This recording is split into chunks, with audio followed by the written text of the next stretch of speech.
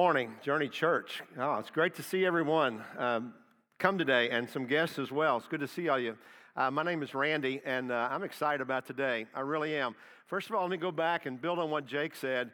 Man, he is absolutely right. Yesterday, I was so proud of our church. I'm telling you, I really was. I know if Tony had had the stage today, he would have been bubbling over because Tony did a great job of preparing and leading us into this great day of service to serve the city.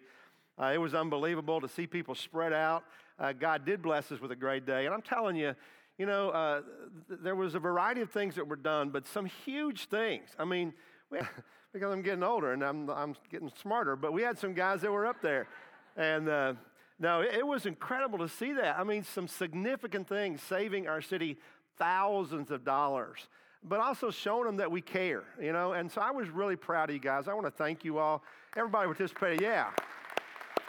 Everybody who did participate, and a lot of you couldn't. I understand that. That's great, and we'll have other things that we'll ask you to do, but really proud of the church here. Guys, we're beginning a new series today on the Holy Spirit.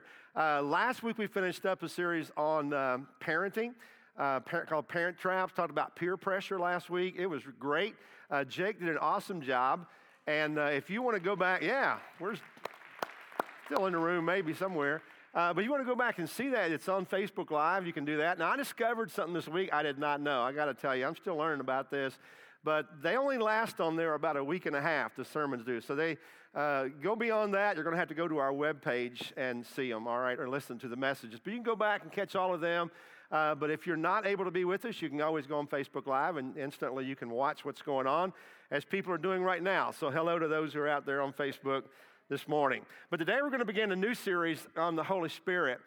And I've been excited about this. I've been writing on this series for several weeks now, and I've been really excited about it. And I got to tell you, preachers and staff, we're kind of quirky, and we like to, have series titles that are kind of catchy and everything. And so somebody said, so why don't we call this, since we're going up to Halloween, why don't we call this Ghost Stories? It's like, wow, that would be really cool, wouldn't it? And we're like, I don't know. The Holy Spirit's a pretty serious thing. I don't know we need to be joking around about the Holy Spirit. And we said, really, we're not going to be telling stories. We're going to be explaining who the Holy Spirit is. So we're calling this series the Holy Spirit. Pretty not so original, but just pretty honest with you. And I got to tell you, coming up to Halloween, this whole Spirit thing, I as a small child, I hated Halloween. I really did. We did not really trick or treat in our community a lot, just kind of how I was raised. But we did have church Halloween parties, which kind of blew me away, which we don't do that today. But I was terrified as a small child at Halloween. I would go in, and all these people who were dressed up, I knew them. And they didn't dress up like Bible characters. Back in our day, it was horrifying, and I was scared to death. And then they would take their mask off. Oh, Uncle Larry, hey. I just didn't know who these people were. So the whole idea of ghosts and everything kind of terrified me, to be honest. Now, we're going to talk about the Holy Spirit, but when I grew up, we used the King James Version, and it uses the word Holy Ghost, all right? Now, that word is a little bit foreign to us maybe today, but it kind of depends on which version. But we're going to be using a more modern version that uses the word Holy Spirit. And so we're going to talk about that. And I know that some of you all came from backgrounds that probably focused more on the Spirit's movement and the works and signs. And we're going to talk a little bit about that as we get deeper into the series. But maybe you didn't. Maybe you came from a church that didn't talk about that at all, because it's more common, rather than an overemphasis on the Spirit, it's more common that there be an underemphasis. Again, like Jake said earlier, Francis Chan wrote a book called The Forgotten God, for obvious reasons. And the book's all about the Holy Spirit, and you might want to read that and get into it a little bit there. But we know a lot about God. We understand who God is. We know a lot about Jesus, the Son of God. We know Jesus and the life that's chronicled in the Gospels, but we don't know a lot about the third person of the Trinity, who is the Holy Spirit. And I think sometimes that the church maybe has even been guilty of downplaying the role of the Holy Spirit. because we don't understand him. We don't study a whole lot who the Holy Spirit is. And so we kind of play that role down, and the whole idea of being a ghost, hearing that in that version, that kind of confuses us too. And so for a few weeks, we're going to talk about that and hopefully help you understand, kind of get us up to speed, and all of us as we seek to learn more about God, this part of God, this third part of the Trinity, the Father, the Son, the Holy Spirit. Today we're going to talk about just the presence of the Holy Spirit. Next week, we're going to talk about the power of the Holy Spirit. The week after that, we'll talk about the gifts of the Spirit, which is exciting, the fruit of the Spirit, and then we'll wrap up the series by talking about the filling of the Spirit. What does it mean to live a Spirit-filled life? So I'm kind of excited about jumping into this because, the Holy Spirit is someone that we don't talk a lot about, even in the church. But the Holy Spirit is mentioned over 800 times in the Bible. So it's not like there's just a few mentions of the Spirit in there. In fact, we see him, and by the way, he is a person, not an object or a thing. So we don't want to be saying it. I hope I don't slip and say that. But he is a person. And we see him in the second verse of the Bible. So it's not like we got to get very far in before we begin to see the Holy Spirit moving. Here's what it says. In the beginning, God created the heavens and the earth. Now the earth was formless and empty, and darkness was all over the surface of the deep, and the Spirit of God was hovering over the waters. So I get this mental picture of just darkness and water. And the Spirit was moving over the water. And I don't know about you, but when I think about a lot of water, I think about the ocean and the waves, that were just moving there, the emptiness and darkness. But the Spirit was there. He was already there before anybody, anything, before any creation. This Godhead, Father, Son, the Spirit, were already present there. Now, the Hebrew word for spirit is, which the Old Testament is written in Hebrew, is ruach, and that means a wind or a breath, like a powerful breath, blast of breath. Not just, like you blow, like a whisper, but a powerful blast. In the New Testament, the Greek word that's used is the word pneuma, and it also carries the meaning of a powerful wind or current of air. Now, we don't have to think back long to think about that. Last night, I don't know why, kind of weird, but there was an incredible wind. If anybody was out, it was just an unbelievable wind that just came up out of nowhere. So maybe the Holy Spirit was giving us a visual picture. It was almost dangerous to be out on the road, and limbs were falling everywhere. This air was blowing. So just kind of get that picture in your mind. That's the power of the Holy Spirit, and we'll talk more about his demonstrating that a little bit later. Now, in the Old Testament, the Spirit of God would come and come up on a person, and often it would say this person was filled with the Spirit, and then it seemed like the Spirit would go away. So there would be a time they would do something powerful, they would speak a message or something, and all of a sudden the Spirit would be there. For example, the Spirit came upon King David. The Spirit came upon Samuel, and he tore down the temple of the pagan god because of his great strength. The Spirit of God came upon King David oftentimes. The Spirit of God came upon King Saul. But then whenever he disobeyed God, the Spirit went away. So the Spirit in the Old Testament kind of came and went back and forth and was never present completely and permanently. But in the New Testament, obviously the Spirit of God was upon Jesus frequently, displayed himself there, and we'll talk about some of those cases. But when that happened, when Jesus went back into heaven, the Holy Spirit came in power, and he came to be present with us constantly. And we're going to talk about the presence of the Spirit who is always with us. In the New Testament, remember, the Holy Spirit is descended upon Jesus. A couple of times we see this really obvious. First of all, is baptism. When Jesus came up out of the water, what does it say? That the Father said, "This is my Son in whom I am well pleased." And then the presence of the Spirit was there in the form of a dove. Remember that? I kind of get in my mind the fluttering of a dove's wings, that air that was moving again, that the Spirit made himself obvious there, and he affirmed Jesus as well. After Jesus went into heaven, the Spirit came upon the believers in the form of fire, tongues of fire over their head in Acts chapter 2. And then also, it says a mighty rushing wind. So we can't separate the wind from this, and the breath, kind of the presence of the Spirit. Now, the Holy Spirit empowers us today with gifts to live a powerful, strong Christian life, a bold Christian life. He also empowers us with certain fruits that are evidence of his presence in our life, like love, joy, peace, patience, kindness, goodness, gentleness, self-control. Those are all things that come into our life. And so there are evidences, I guess is what I'm trying to say, of the Spirit's moving. Not only coming, but also His presence in our life. And we want to be producing that kind of evidence in our own lives. But here's the thing, guys. If we're missing out on a lot if we don't know about the Spirit's presence in our life. I guess I'm trying to kind of tease you a little bit to say there's something that we may be missing here. And if we're not aware of the Spirit's movement in our life, then we need to get educated. We need to come to know, because even those of us who know about the Spirit, I think we're only tapping in to a very small part of what God really wants in our life. And so hopefully we will all seek this. We will long for this. There's nothing wrong or selfish about saying, I want more of God's Spirit. That's why I love that song we sang a few moments ago that said, Holy Spirit, you're welcome here. We want to invite Him into our lives as we come to know more and more about Him. And I believe that an awareness and a living by the Holy Spirit is the way that we experience that abundant life that we're supposed to have as Christians. You know, many of us live kind of a life that it's not very abundant. And I'm not talking about things. I'm talking about joy. I'm talking about peace. I'm talking about presence of God. That we don't live with that abundant life. And perhaps it's because the Spirit is not a big part of our life. All right? So that's my introduction. Let's jump into some of the Scripture. John chapter 14. There's several places in the Bible, especially in the book of John, where we're going to read about the Spirit and how the Spirit comes to us. All right? So here we are in John chapter 14, nearing the end of the book, Jesus comforting His disciples because He's told them He's going to go away. I'm going to leave you, is what He's just said. And they're afraid, and they're saddened, and they're confused, and they don't know what they're going to do. And so here's what Jesus said to them, and I will ask the Father, and He will give you another advocate to help you and be with you forever, the Spirit of truth. The world cannot accept Him because it neither sees Him nor knows Him, but you know Him, for He lives with you and will be in you. Now again, Jesus was going into heaven here, and He said, I'm not going to leave you without a presence, without someone like me.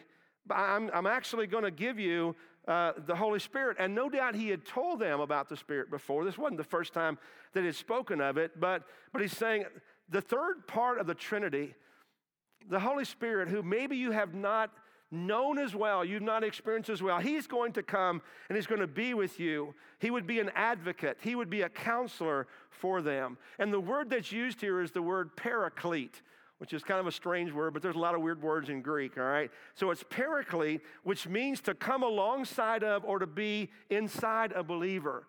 To come alongside of them, to be present with them all the time, always there with them as they live their lives.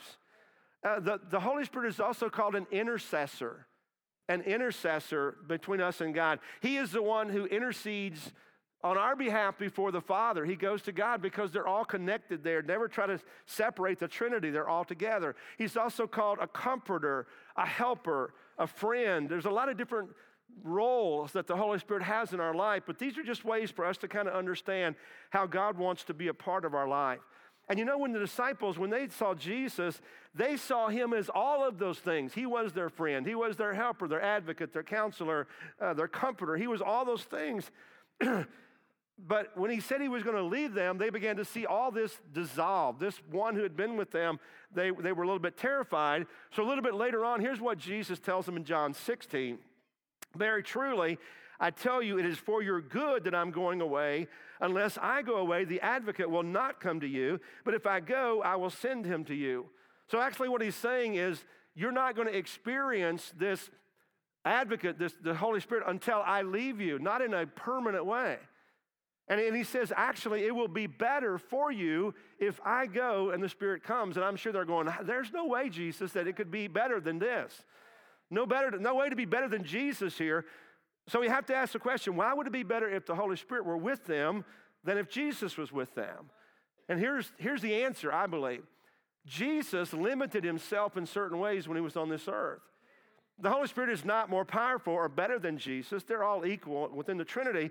But Jesus limited Himself on the earth to one place at one time. So if Peter and John were over here and Andrew and Philip were over there, Jesus were not with both of them at the same time. He would only be with one group. And so He said, whenever the Spirit comes, He will be with everyone all the time. No limit. The Spirit does not have any limits. He is not in an earthly body. He does not limit himself to place, time, limited knowledge. He knows everything. He is everywhere, every believer, all the time. That's why it would be even better to have the Spirit in us than to have Jesus with us. Hope that makes some sense there. Now, next week, we're going to talk about the power of the Holy Spirit. We're going to talk about what he does in the life of a believer. We'll talk later about the work of the Spirit in different ways there. But today, we're going to ask the question, if we had this great power available to us, then why in the world do many of us live lives that are pretty mediocre, kind of a powerless existence? I know that many of us, we haven't tapped into the Spirit. We haven't really lived the life that God longs for us to live. And sometimes I think people, even when they give their life to Christ, they're almost disappointed that something else didn't happen, that they may be missing something, or you see another person that seems to be doing, better spiritually, and you wonder, what's going on here? So why do we sometimes live a powerless existence? Let me give you a couple of suggestions. First of all, I think sometimes that we're not even aware that there is the Holy Spirit, that he exists. I think sometimes there's just kind of an ignorance, a vacuum, a void here. We don't know what's going on. And the reason, I think, is probably the church has done a poor job of the teaching about what the Bible says about the Spirit. Even in Bible times, they didn't totally understand everything. I always thought that in Bible times, they surely knew all of the stuff that we didn't know, but there was an ignorance then as well. In Acts chapter 19, Paul was on a missionary journey, and it says Paul took the road through the interior, and he arrived at Ephesus, and there he found some disciples, and he asked them, "Did you receive the Holy Spirit when you believed?" And they answered him, "No, we'd not even heard that there was a Holy Spirit." So here was some believers that evidently had been baptized by John the Baptist into repentance, which is why he baptized. And then Jesus began his ministry. They evidently had moved away and moved to Ephesus, which was some distance away. And they did not know about Jesus' teaching of the Holy Spirit. And they obviously weren't there on the day of Pentecost when the Holy Spirit came. We'll talk about that later. And they just didn't know. They just didn't know the Spirit existed. And sometime today we can know about Jesus. We can know about God, but not know about the Spirit. Because you don't know what you don't know, right? You don't know what you don't know. Let me give you an example of that. Most of us today have probably flown an airplane. You probably have done that. If you've never flown an airplane, then you don't know what that's like. But most of you probably have done that. And probably most of us, when you travel, like me, you go economy.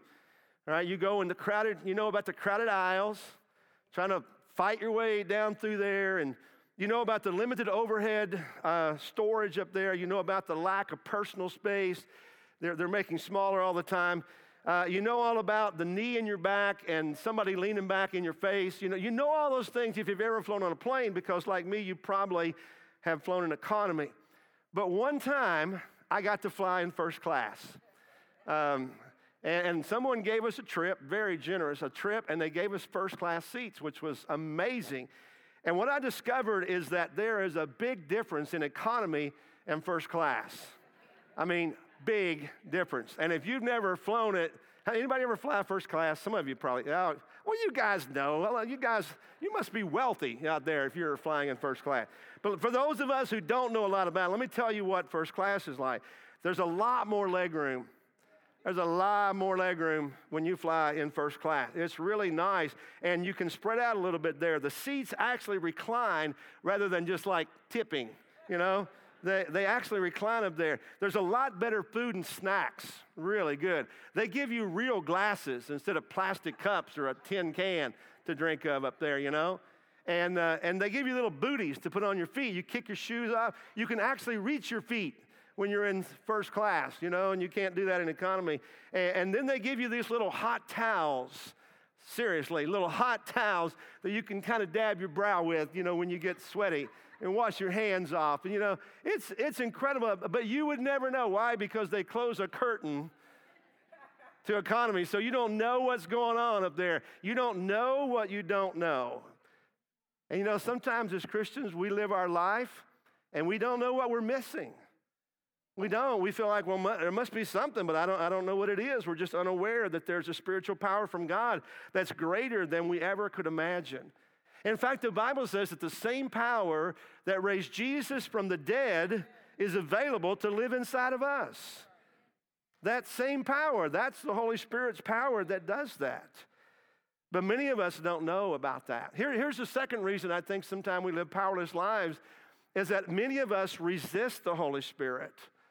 You know, maybe we have some idea that, oh, okay, there is a Holy Spirit out there, but the Holy Spirit can scare you because you are afraid, if you're normal, what the Spirit's going to do in your life. You don't know. You may be something weird that you don't really want to be involved in.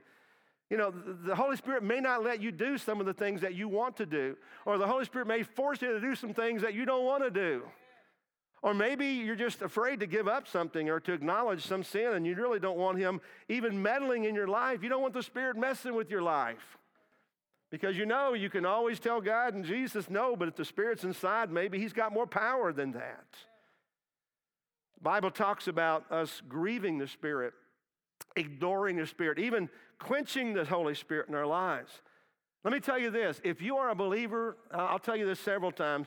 If you are a believer, you have received the Spirit when you're baptized. The Bible tells us that, and we'll get into that more. But when the Spirit tells us to say no to sin or say yes to some righteousness that we should be doing, we still have the right to say no. And so we resist the Holy Spirit. But if we're sensitive to the Spirit, we're going to feel led or convicted at certain times. I don't know about you, but there are times when just all of a sudden, out of the blue, something will pop into my mind, like you need to call somebody. Like I hadn't even thought about that person in a while. Nope, you need to call them. And when I call them, it's almost always like, hey, I was thinking of you, or I'm glad you called, or some little something. The Holy Spirit just has this ability to kind of direct us and lead us. Now, how do we know if the Holy Spirit is leading our thoughts? There's a real simple rule, kind of a general rule. If it's something that benefits ourselves, it's usually us thinking of it, you know? But if it's something that glorifies God or blesses other people, then it's probably the Spirit's leading us into that. Have you ever had a burden for somebody or something that you didn't expect or that isn't ordinary for you? Have you ever ever been convicted very strongly about something, that you ought to do something, or started to feel a little bit guilty about something you've been doing that you know probably wasn't the right thing to do? That's how the Spirit works in our life. Now, if we follow the Spirit and let Him lead, He becomes more active in our lives. That's an important thing to know, because the whole idea of quenching and grieving the Spirit, but if we give Him room, He becomes more active. That's what I discovered. The more awareness that I have, the more room, the more freedom I give the Spirit in my life, the more active He becomes.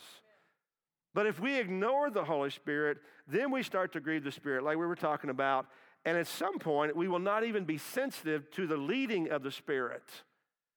It comes to a place where the Spirit doesn't have any effect on us because we've kind of shut Him down, we blocked Him out, we have effectively quenched Him, and we have to avoid getting to that point in our life. But understand that when God gives you the Spirit, He wants you to feel benefited by the Spirit. He wants to help you live a joyful, empowered life. He has a ministry for every believer. He has a lot of things the Spirit does, and in fact, I'm confident that I'm not even close to knowing all the Spirit does, but let me share with you 2 or 3 things real quick that I believe that the Spirit ministers to us. It's very clearly in the Bible. First of all, the Bible says that the Holy Spirit will comfort us. He will comfort us. Other versions of this say the Father will send another comforter who will live with us forever. That King James or NIV said his advocate, but here another version says comforter. So when you're walking through some difficult time, when you're broken, when you're hurt, when you're sick, when you're grieving, God will be with you through His Spirit, and He will comfort you through that. When you don't know what to do, when you're hurt, when you've been offended, when you've been attacked, He will comfort you. He will give you peace through that. He will guide you through that. And I've seen people go through some incredible difficult situations, and they go through it on the outside seemingly with no problem or struggle because they rely upon the Spirit. And so many people this week, someone said, I do not know how people get through life without the presence of God, without the Spirit in their life. And while we don't always know how to say that, we usually say God or Christ, but many times I believe that's the working of the Spirit in our life that guides us through and comforts us. The Bible also says that the Holy Spirit will counsel us. He will counsel us. When we don't know what to do, He will guide us and direct us. In fact, one of my favorite verses of Scripture that I have to admit I don't totally understand in Romans chapter 8, and the Holy Spirit helps us in our weakness. For example, we don't know what God wants us to pray for, but the Holy Spirit prays for us with groanings that cannot be expressed in words. So maybe there's a time in your life when you're just hurting and you don't know what to ask for, because you're confused. You don't know who to seek. You don't know where to start. You don't know what to do. You feel like that you're powerless and don't even know what to pray for. But the Bible says the Holy Spirit intercedes for us with groanings. He goes before the Father and says, this is what they're trying to say. This is what they're longing for. This is what they need. Will God give them peace and comfort? And so we have this assurance that God's Spirit is only a prayer away, that we go to Him anytime, anywhere, in any situation for counsel and for direction. And then thirdly, the Bible tells us the Holy Spirit will convict us. He will convict us. Jesus said this in John chapter 16. And when He comes, He will convict the world concerning sin and righteousness and judgment. So the Holy Spirit's work of conviction in our life starts oftentimes before we actually even become a Christian. In fact, we don't even know what's going on. We begin to be curious. We begin to check out. We begin to read the Bible. Maybe we go to church. We begin to kind of be around Christian people and have those conversations. And then something begins to move inside of us. I believe the Spirit, we used to call it being under conviction. We don't use the terminology a lot like that anymore. But I believe the Spirit works in us. If we are open, He is the one who initiates the relationship with us and God and begins to convict our hearts to the place that we know that we need to respond to the gospel. And so if we are open to hearing the gospel and we'll give Him a little bit of room to work in our life and to speak into our lives, soon the Spirit will pick that up and begin to convict us of our need. And we begin to seek and search for what God's will may be for our lives. And not only that, I believe that the Spirit has the power to move us in a worship time. Through a song or a message or a testimony, that whatever it may be, the Spirit works to move. You know, last week was really interesting. I didn't speak. Actually, Jake spoke. And someone came out and they said, that was an incredible service, the most moving service I've ever been through. Now, this individual happened to be an older lady, and the message, I know, happened to be on peer pressure of children. And so part of me in my mind was going, okay, I don't know how that message may have moved this lady in what she said, but what I believe is the Word of God has the power to move people. Songs, worship, fellowship, the Spirit moves. It doesn't have to be a relevant message. Be talking about parents, you don't even have kids. It can move you because the Spirit has the power to do that in our lives. He works to convict us of our sin and also of our need for a relationship with God. So you know what? I think today we've maybe scratched the surface, just a little bit of the Holy Spirit. And maybe we've said some things that you've never heard before. I hope that it's opening your heart and your mind to begin to see that God wants to do something great in all of our lives. And so maybe this morning, God is moving to convict you through His Spirit. I would just encourage you, if you are open to God, to more God in your life, to move on your journey, I would encourage you to do some things, and that is to take some quiet time, some downtime that we rarely ever get when we're not checking our phone, and we're not watching TV, and we're not on a computer, we're not listening to music, we're not doing anything. Maybe just some quiet time, and begin to pray and say, God, I want more of you. I want to listen to you. And just say, Holy Spirit, you are welcome here. You are welcome in my life, and invite Him to come in. And maybe this morning you're feeling a twinge of something. Maybe God is moving in your life in some way, and He's moving to convict you through His Spirit. Because keep in mind that the Father, the Son, the Holy Spirit always work together. They work in harmony because they are really basically one. And maybe the Spirit's moving in your heart to call you to accept Christ. Maybe you might be what we used to call under conviction, to say, I know God's doing something in my life, and I think today is the day that I need to respond in some way to do that. We'll give you a chance in just a moment to do that. Or maybe you're here as a Christian, and the Spirit is moving to convict you of a sin in your life. As you begin to search your heart, when the Spirit is in our hearts, He knows what's there. He knows our thoughts and our actions and our words. He knows all those things, and He's moving to convict you of something that you need to stop doing or something that you need to start doing. Or maybe something that you just need to acknowledge that it's wrong. You need to confess and repent of it. Or maybe you're here and you are a believer and you admit, I don't know that I have any evidence of the Spirit in my life. Those things you talked about, those fruit of the Spirit, don't describe me very well. And I really want to give Him freedom in my life to produce some of that positive fruit. And I'm a Christian, but I don't know of any gifts that I have. We're going to talk about gifts of the Spirit that are used for the glory of God, the building up the body of Christ. If you don't have any of that in your life, and maybe it's just time to give Him some space to work in your life.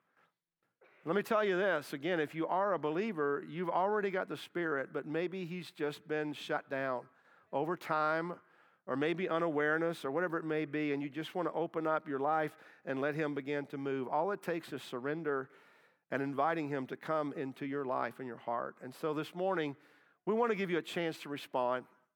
Now, when I was a kid, and even not so long ago, we used to always have an open invitation time at the end of each song, and I get that. People sometimes are a little less comfortable coming forward alone, and so I believe that we ought to offer a time of response. So we're going to do something a little different for a couple of weeks, and you've probably seen that we already have communion up here on either side of me.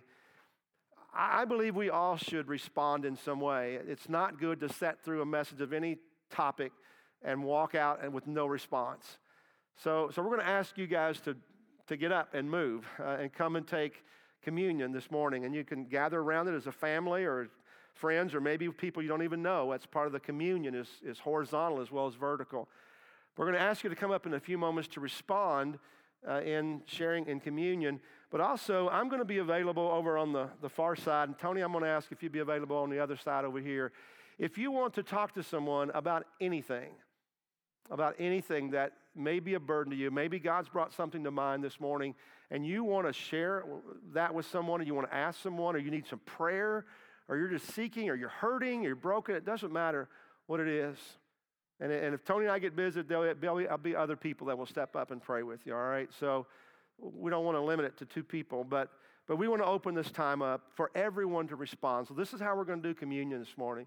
We invite everyone who is a believer in Jesus Christ. If you're a child of God, a part of His family, we have open communion for you, and we just ask if you would to come forward and partake of that in just a few moments. Communion is all about acknowledging who Jesus is because of His sacrifice for us. The Bible says that before His arrest and death, that Jesus took bread. He took a piece of bread and He took a cup of juice, and He gave it to His disciples and said, "Take this in remembrance of me, in remembrance of what I'm going to do for you."